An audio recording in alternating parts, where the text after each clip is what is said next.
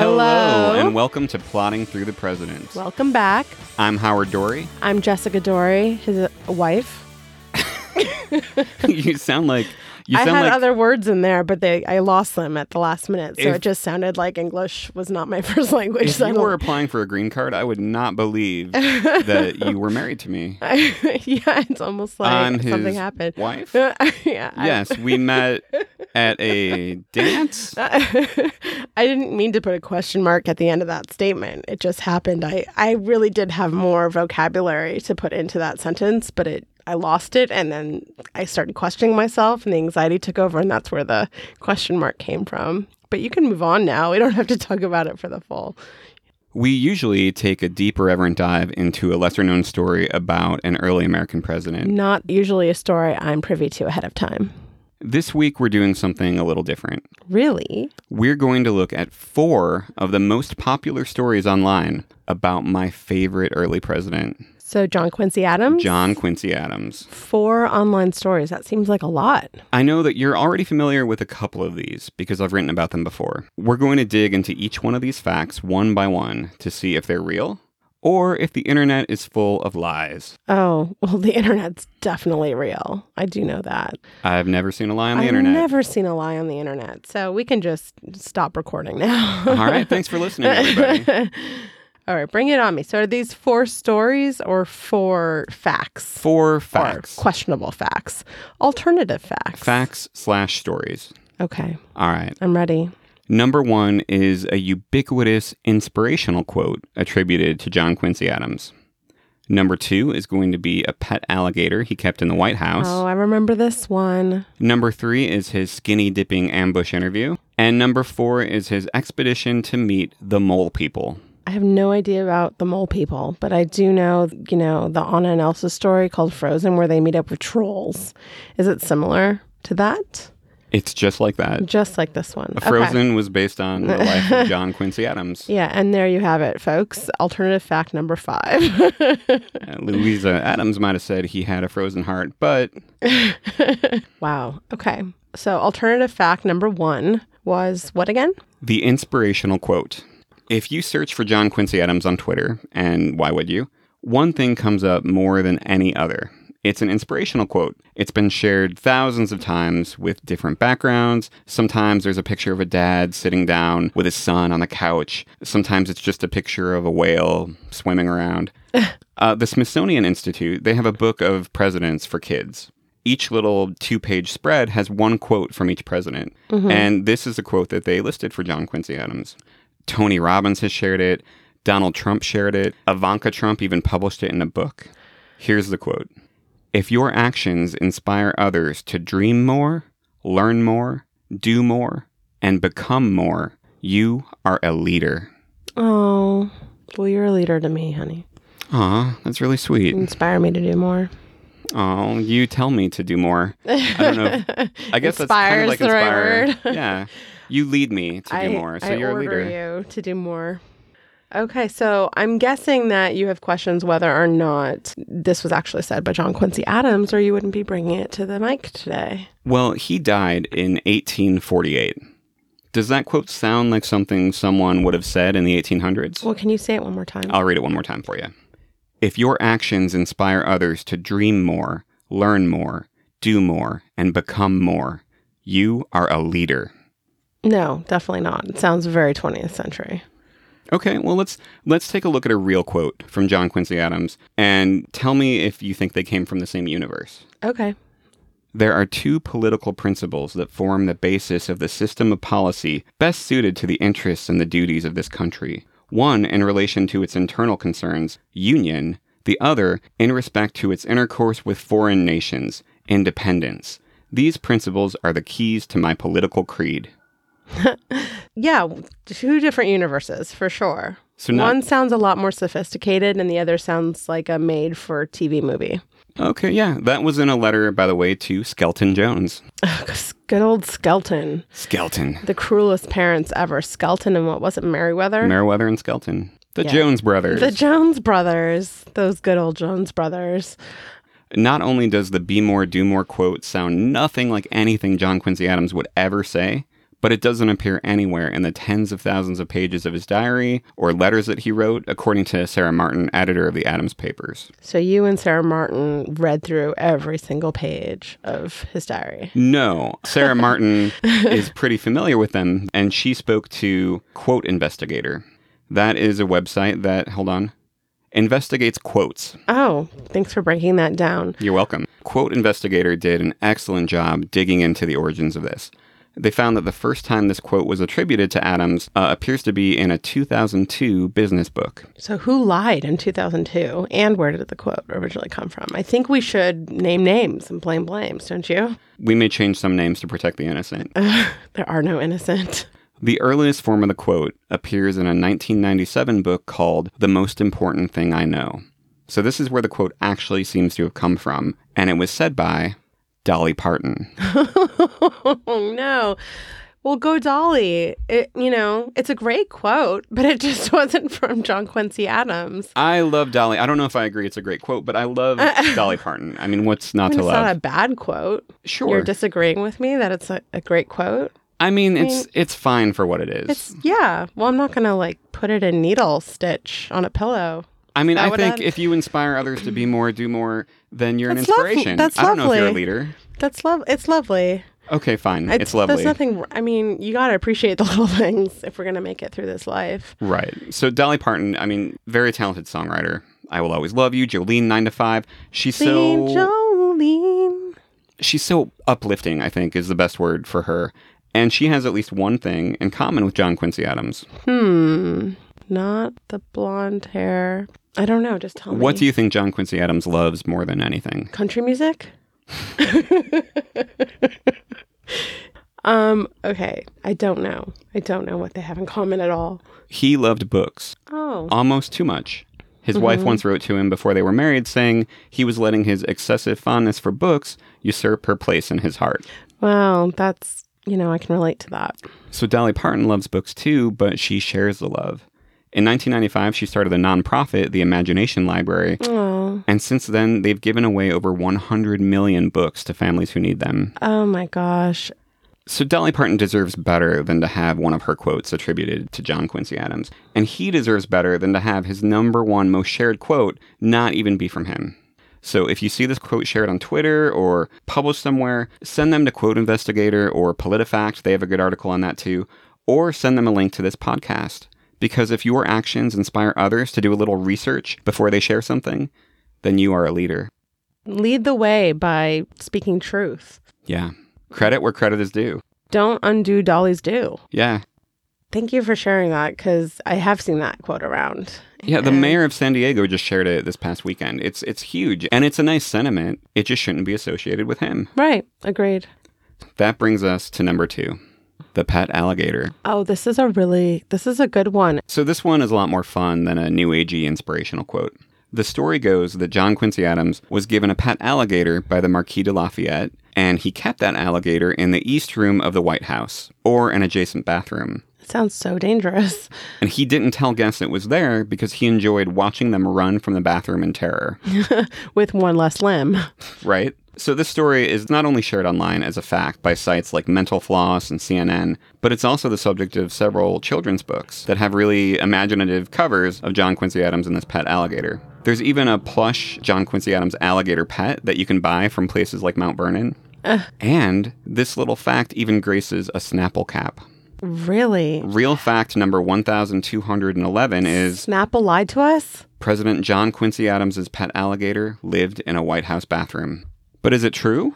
I mean, from what I remember, it's questionably not true. I'm questionable. It's questionable. I'm not questionable.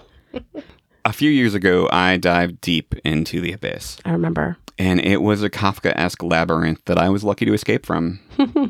So most modern sources of the story cite the Presidential Pet Museum as their source. Now, in its current state, it's a website. It's not a physical museum that you can visit, but they have a lot of great information. About the alligator? Yeah, about lots of things, mostly about presidential pets. Wow. But in their article about this, they say that Lafayette was given an alligator as a gift while touring the U.S., and then he regifted it to President John Quincy Adams. So this is what their site says about it. This is what most people who talk about this cite. Unfortunately, we don't know what President and Mrs. John Quincy Adams' initial reactions were to this unusual regifting. However, we do know that President Adams did what any president should do. He lodged the gator in the White House's unfinished East Room and its nearby bathtub. Sources report that Adams enjoyed showing the scary-looking animal off to disbelieving White House visitors for several months before it moved to a different home. Say it were true. There's so many irresponsible things about that. I mean, number one, you don't keep an alligator in a bathroom. It's a wild animal. It does not belong in the White House or a bathtub or a bathroom. Also, it is totally irresponsible to let guests go into a room unknowingly where there lies an alligator.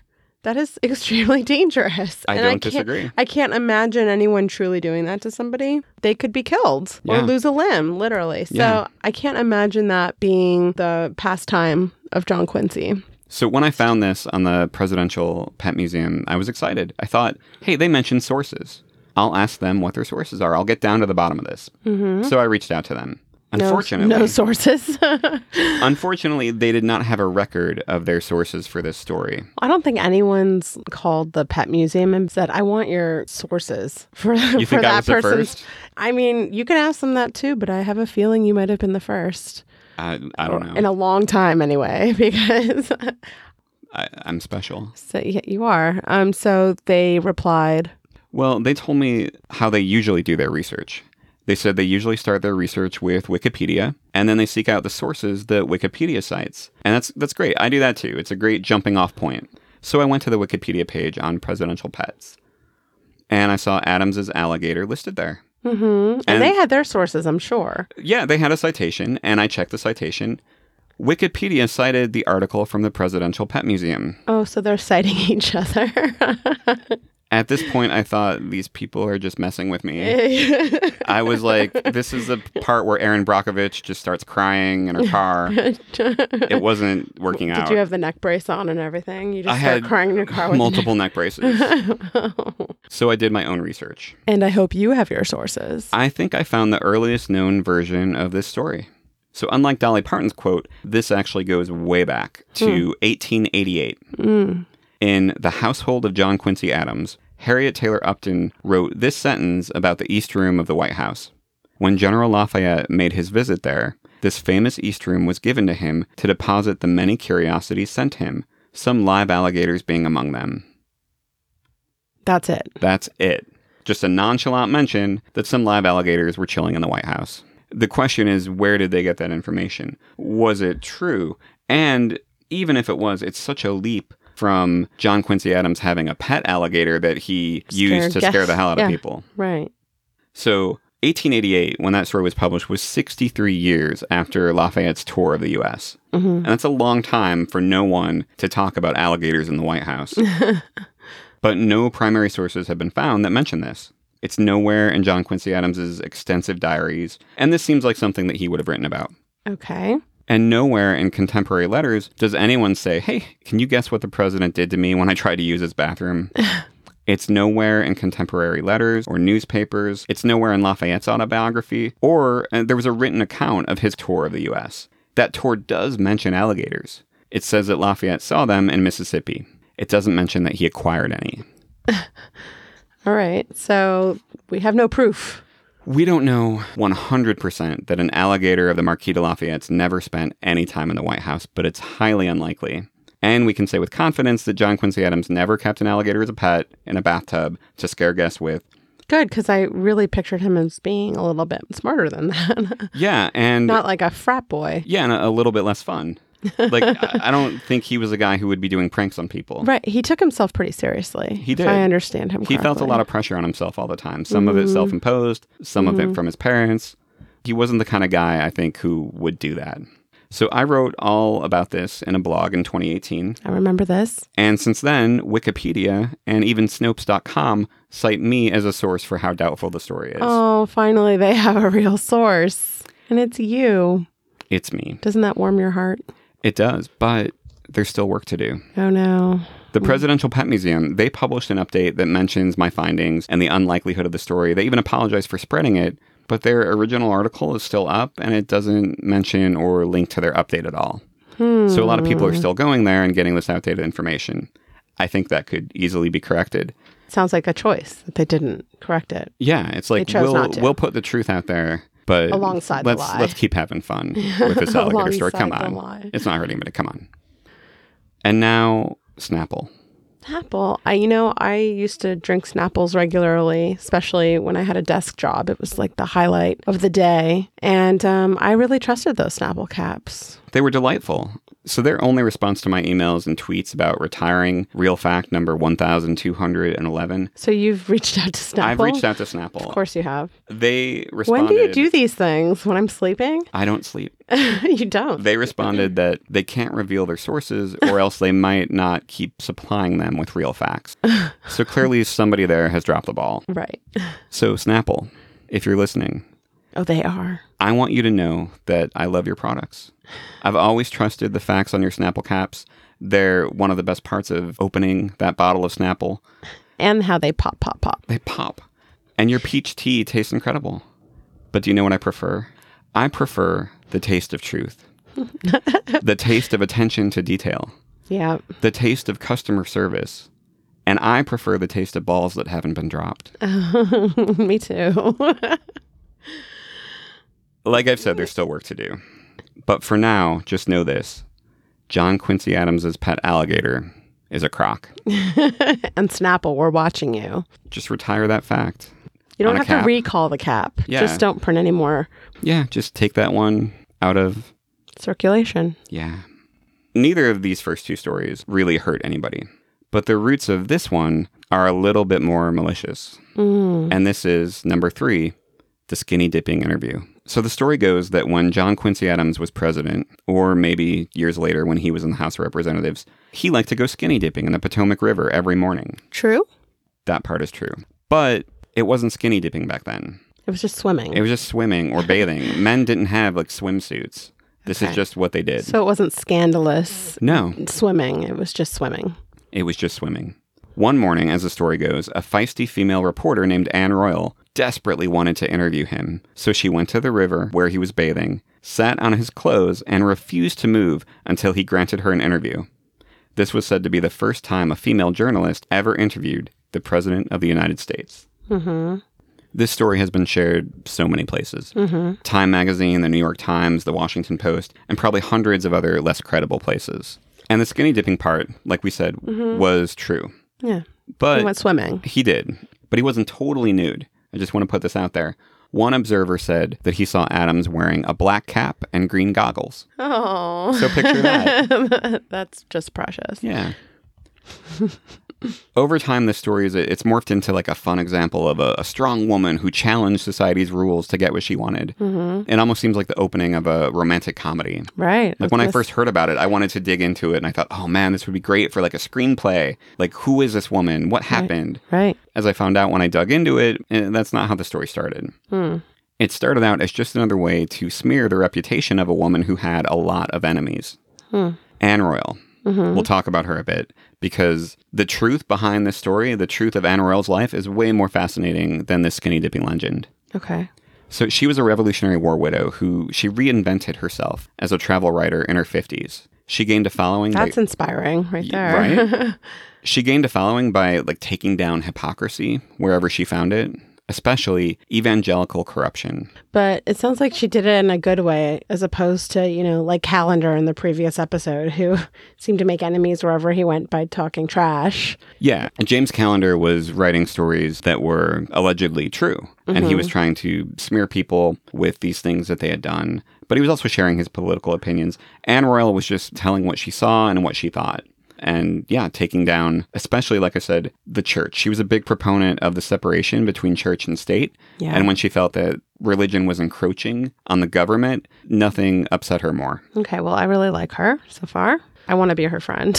You will definitely want to be her friend. She had a gift for satire, too. Oh, yeah. Which, I mean, that makes her especially dangerous because some men don't like to be laughed at.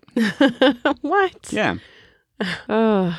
So were most of her enemies male and people of the church? That would probably sum it up, yeah. Okay. So in a letter to a Presbyterian church leader who challenged her views, she explained why she never read the Bible. Mm-hmm. She said, "I was raised, as I said, among the heathen, where I learned nothing but virtue and independence. When introduced among civilized people, the Bible was put into my hands. But before I looked into it, I watched the conduct of those who read it, and I found they committed murder, they robbed, they got drunk, they betrayed their friends, and were guilty of all kinds of abominations. And I was afraid to read the Bible, lest I might do so too. You can see why people might believe that she wouldn't have any qualms taking someone's clothes hostage. And you can also see why she had a lot of enemies. Yeah.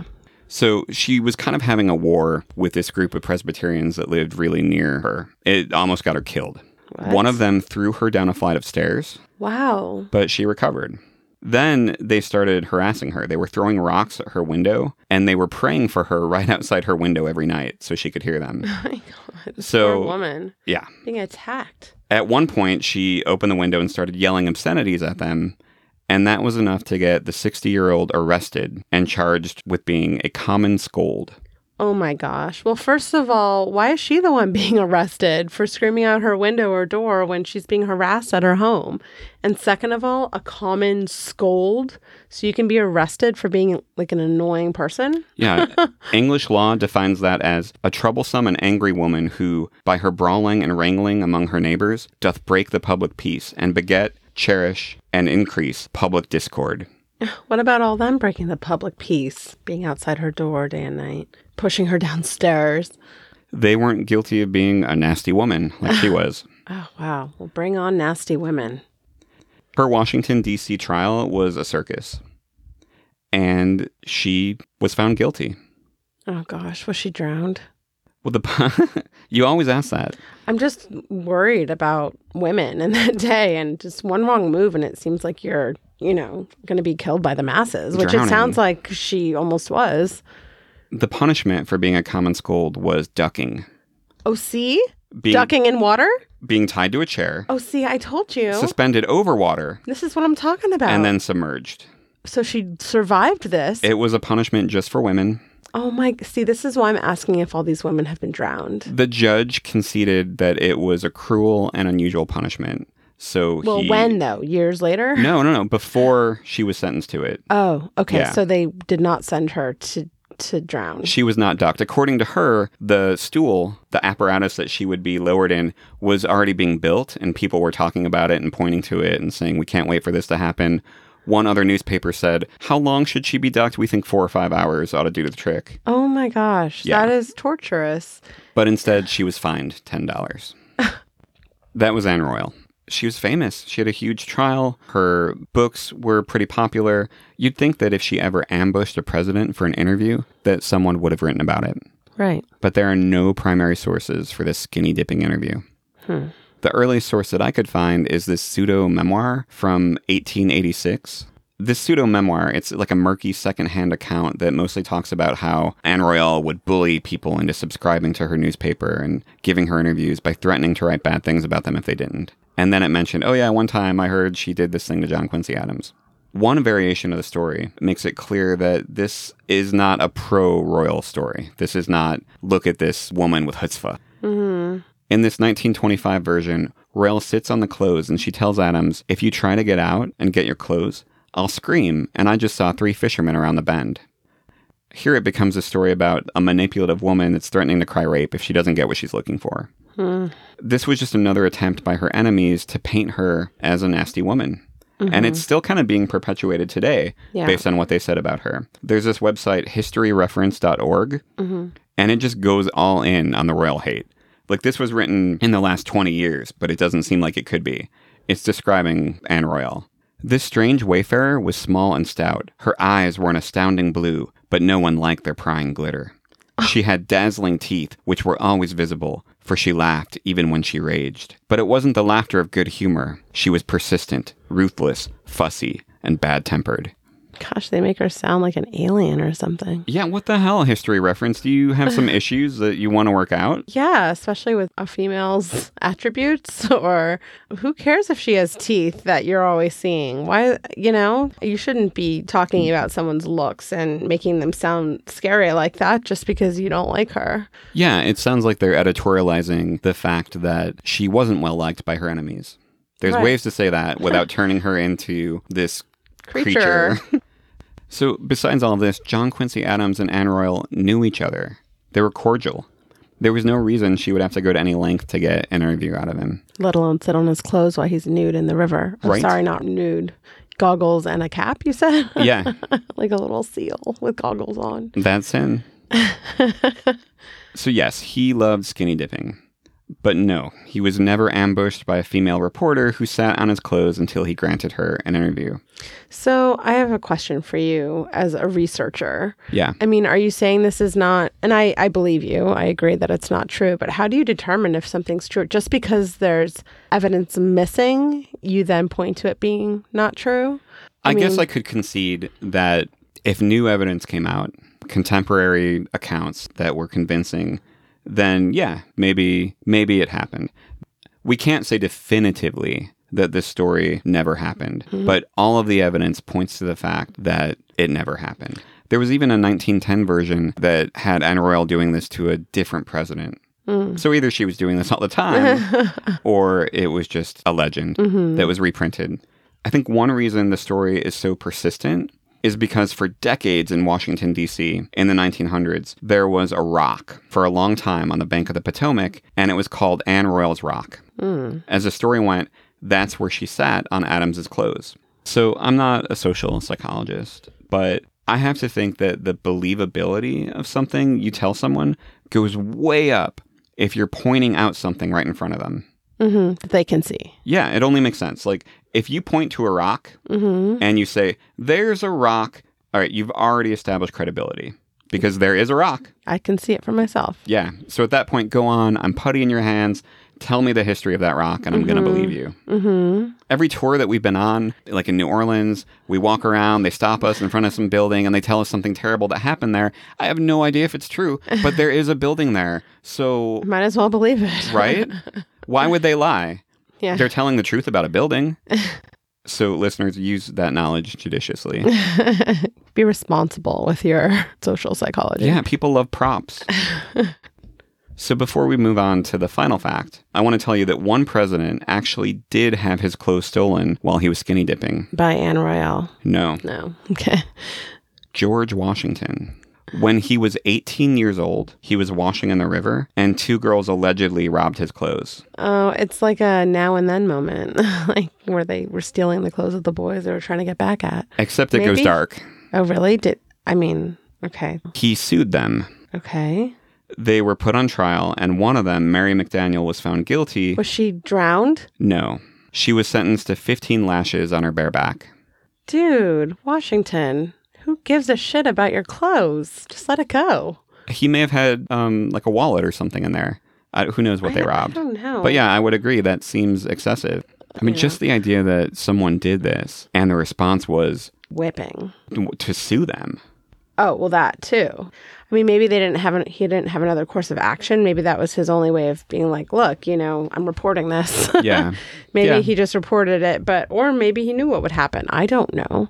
But I just, the punishment does not fit the crime. We'll just say that. Yeah, I don't condone it. So from this dark place, let's move on to number 4. Okay. John Quincy Adams and the Mole People. So this one is also really popular online, and it seems to have gained traction with a 2011 article from Crack.com called 6 Presidential Secrets Your History Teacher Didn't Mention. One of those secrets was John Quincy Adams was a little insane. So yeah, just imagine how I'm feeling reading this. Oh my gosh. They claimed that he believed the earth was hollow and that he funded an expedition to prove it so he could conduct trade with an underground race of mole people. Oh, what? The expedition was only called off because Jackson beat Adams in the election of 1828 and decided not to fund it. So the hollow earth theory, it was a thing. It wasn't a very popular thing, but it was a thing. And there was a man who wanted to prove it. And he did have an indirect connection to John Quincy Adams. He was retired Army Captain John Cleves Sims, who in 1818 started promoting his theory that the earth was hollow and that there were holes at each pole that you could actually go into to get to a series of smaller, habitable earths inside. Oh, well, that sounds cool. Right, yeah, this theory called Sims Hole. This is definitely like an explorer's dream. I want to go kerplunking. Oh, yeah. Into the... Kerplunking? What is that? Spelunking? Splunking. I like yours better. Kerplunking sounds a little more dangerous. This theory, it was called Sims' hole, and it was a laughingstock of the scientific community. I can't imagine why. They didn't like his hole. They didn't like his pole hole. Sims convinced a newspaper editor named Jeremiah Reynolds of his theory. And Reynolds, at first, was trying to launch an expedition to the South Pole, or maybe the North, it gets murky, to test the theory. But then he eventually dropped the whole hollow Earth part of that expedition, and he focused more on launching an expedition to explore the Southern Pacific. Well, that shifted quite a bit. Yeah. Why did that happen? I think he probably figured out I'm not going to get anywhere if I say I want to go into the hollow Earth. He figured out there were no pole holes. He decided he wasn't going to get ahead in life if he kept clinging to those pole holes. And searching for them. Yeah. Okay. So I think that's, a sane idea, not to spend your life looking for the pole holes. Yeah. That's our advice to you. Don't go chasing pole holes. Don't go chasing the pole holes. Stick to the rivers and the streams that you're used to. So author J.L. Bell, on his site, Boston 1775, he really nailed down the origins of this idea. And Boston 1775, by the way, is a wonderfully researched site. It's a rabbit hole of early American history. Highly recommend diving into it. So Bell says that it all comes down to the definition of the word visionary. So here's a full quote from John Quincy Adams' diary. This quote is the source of this whole, let's call it confusion. This whole pole hole. Yeah. Okay, sorry, I can't let it go. No, don't let go of the pole hole. I'll let it go now. Mr. Reynolds is a man who has been lecturing about the country in support of Captain John Cleve Sims' theory that the Earth is a hollow sphere open at the poles. His lectures are said to have been well attended and much approved as exhibitions of genius and of science. But the theory itself has been so much ridiculed and is in truth so visionary that Reynolds has now varied his purpose to the proposition of fitting out a voyage of circumnavigation to the Southern Ocean. And he went on to say, "It will, however, have no support in Congress. That day will come, but not yet, nor in my time. May it be my fortune and my praise to accelerate its approach." Okay, so he's hoping to be a stepping stone to the pole hole. No, he doesn't like the pole hole. Well, he says he likes it, but he isn't going to spend time on it in his lifetime, and maybe one day someone can work off of his work. That's how I understood it. So Adams, he'd already talked about Sims' theory before in his diary as a crackpot theory, so we know that he didn't believe it. Oh. But this quote, it's easy to understand why someone would misinterpret it because Adams is enthusiastic. He uses the words genius of science, and especially the part where he says the theory is, in truth, so visionary.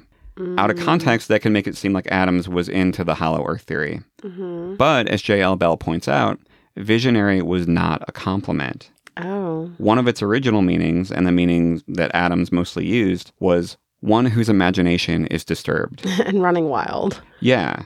So he wasn't saying this is a visionary theory in a way that meant this guy's ahead of his time. And forward thinking. Yeah. He was saying that this is like a delusion.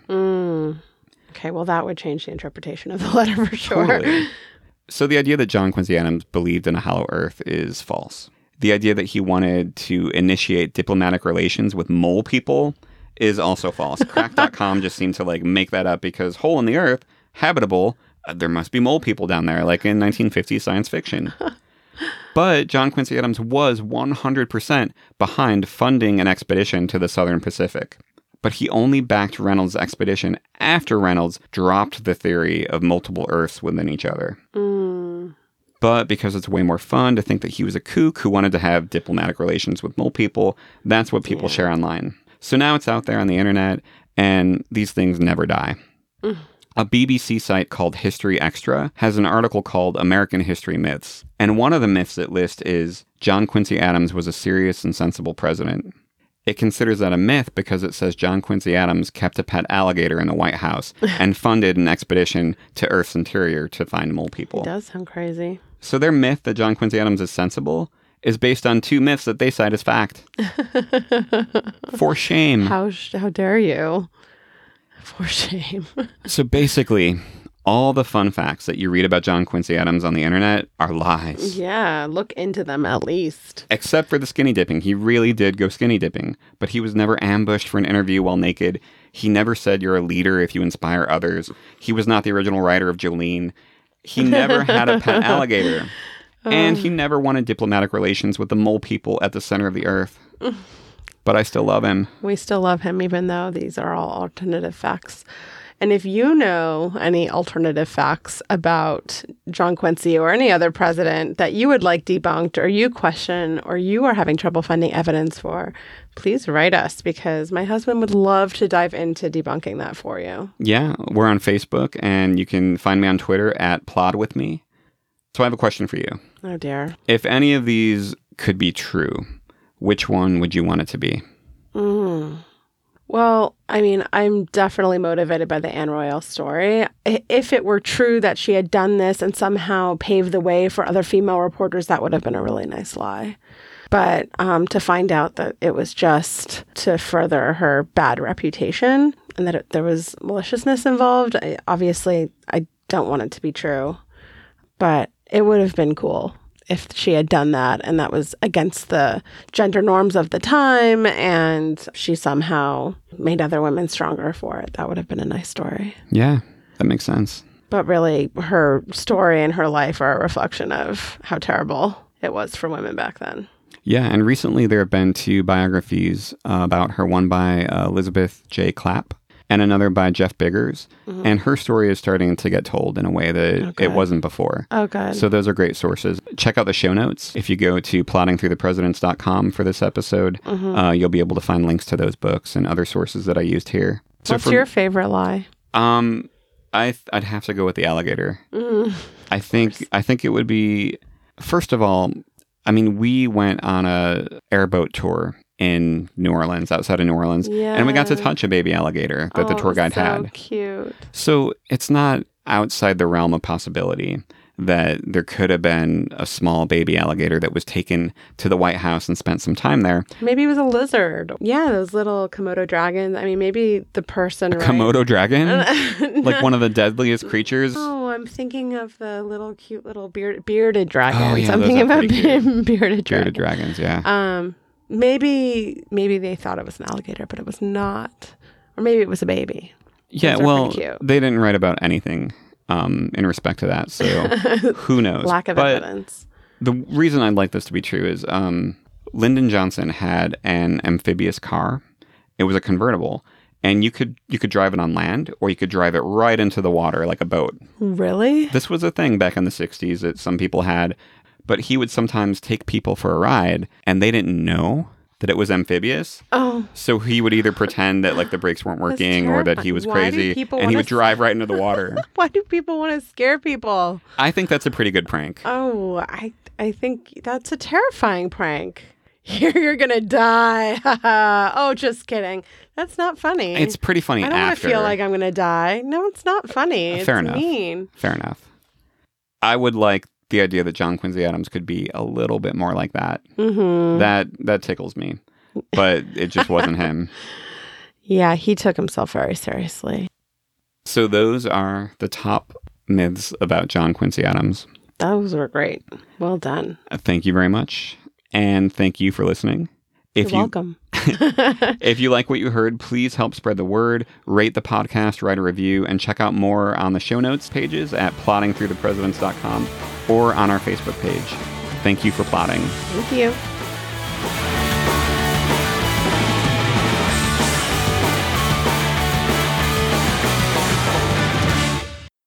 We'll bring on nasty women.